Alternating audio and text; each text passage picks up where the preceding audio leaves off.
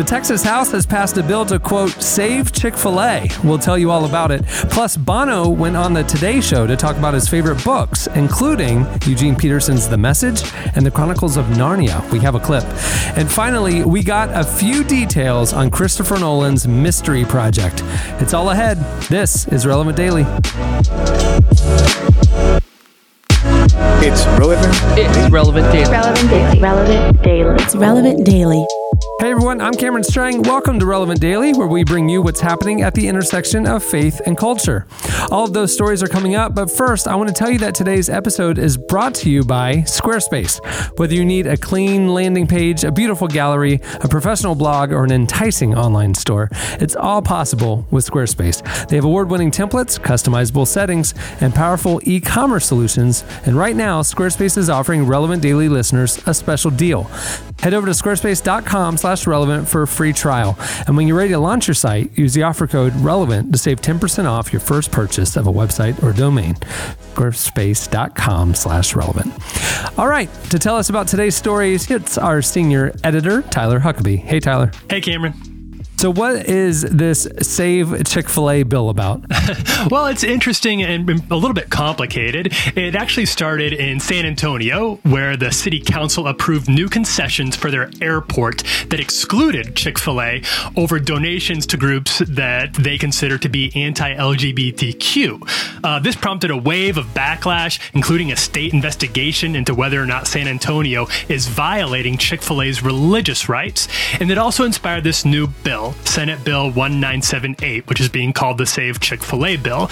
This would prohibit the government from taking action against people or businesses based on membership, support, or donations to any religious group. The bill cleared the Texas Senate and the House along party lines and is now headed to the governor for a signature. So what's the pushback been against the bill? Well, it's the same thing that tends to come up with a lot of these religious freedom issues, similar to that cake baking incident in Colorado a couple of years ago. What happens when religious freedom runs up against what many find to be discriminatory practices against the LGBTQ community? Democratic Representative Julie Johnson, a member of the Texas House's LGBTQ caucus, said, quote, "While I'm sure the intent of this bill is to protect individual freedoms, in reality, it would provide a seg for individuals looking to circumvent the rules of the law in the name of religion." But Republican State Representative Matt Krause, who's the author of this bill, said there's, quote, "no discriminatory intent in the bill at all." So this bill is headed to the Texas governor, Greg Abbott's desk, and in a tweet, which included a picture of him enjoying some Chick-fil-a takeout, he made it pretty clear that he intends to sign it, although that legal battle will probably continue. Interesting that this started at an airport. I was in the Minneapolis airport yesterday at 7 a.m. You know, all the food courts open, got the breakfast stuff going on, a couple people milling around. Not kidding, 50 people in line for Chick-fil-a. I mean, it was like, wow, airport Chick-fil-A's are hopping. Oh, it's usually the best like tasting option on the menu for sure. I can't get that breakfast sandwich. Whatever you think about Chick-fil-A, it hits the spot. In literary news, our big beat on literary news, Bono is talking about the Christian books that shaped him, huh? Yeah, it was a fun interview. Bono joined Jenna Bush Hager on the Today Show for a segment to talk about the role that reading has played in his life, and it provided some insight into his streak of Christian theology in his music.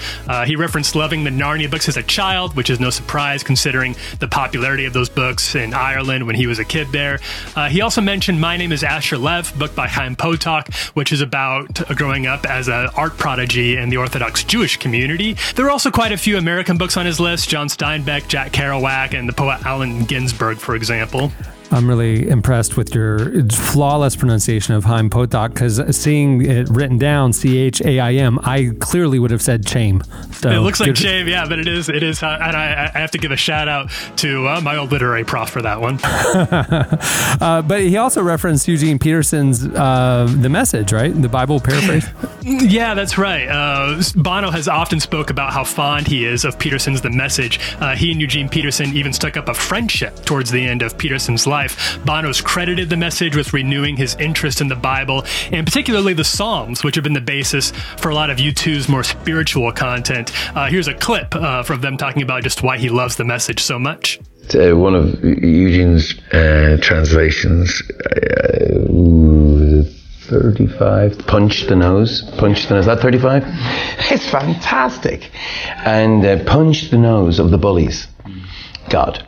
But I love the idea of you've got to cuss, find a way of cussing without cussing. And you have to give vent to that. I like that. That's going to stay with me.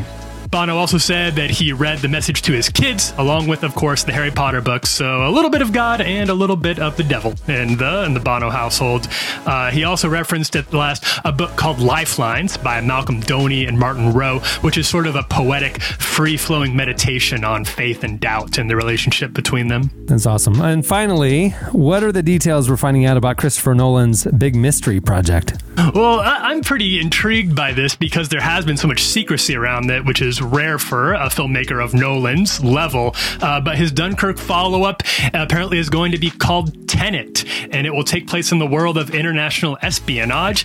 It's filming in 7 different countries, and if the name Nolan doesn't get you excited, then the rest of the cast might. We got Michael Caine, Kenneth Branagh's going to be in it, Aaron Taylor-Johnson, and the stars will be people who aren't quite as famous as those names. John David Washington, who you last saw starring in BlacKkKlansman, Elizabeth Debicki, who starred in Widows, and Robert Pattinson, you probably best know from Twilight, but he's been in a lot of great indie movies over the past couple of years, and of course is widely rumored to be the front runner for the next Batman. That's still about all we know, but it's enough to get us excited. We don't actually have too long to wait for it. The movie's going to be out in July of 2020. Also starring Haim Potok. I believe it's Chaim. Thanks, Tyler. That is Relevant Daily. To read more about those stories and everything else we're covering today, make sure to check out the homepage at relevantmagazine.com. Also, for the latest, make sure to follow Relevant on social media. We're on Twitter at Relevant. We're on Facebook and Instagram as well. And don't forget to subscribe to our print magazine and other podcasts wherever you get your podcasts. We are here every weekday, bringing you the latest at the intersection of faith and culture. Thanks for listening, everyone. This is Relevant Daily.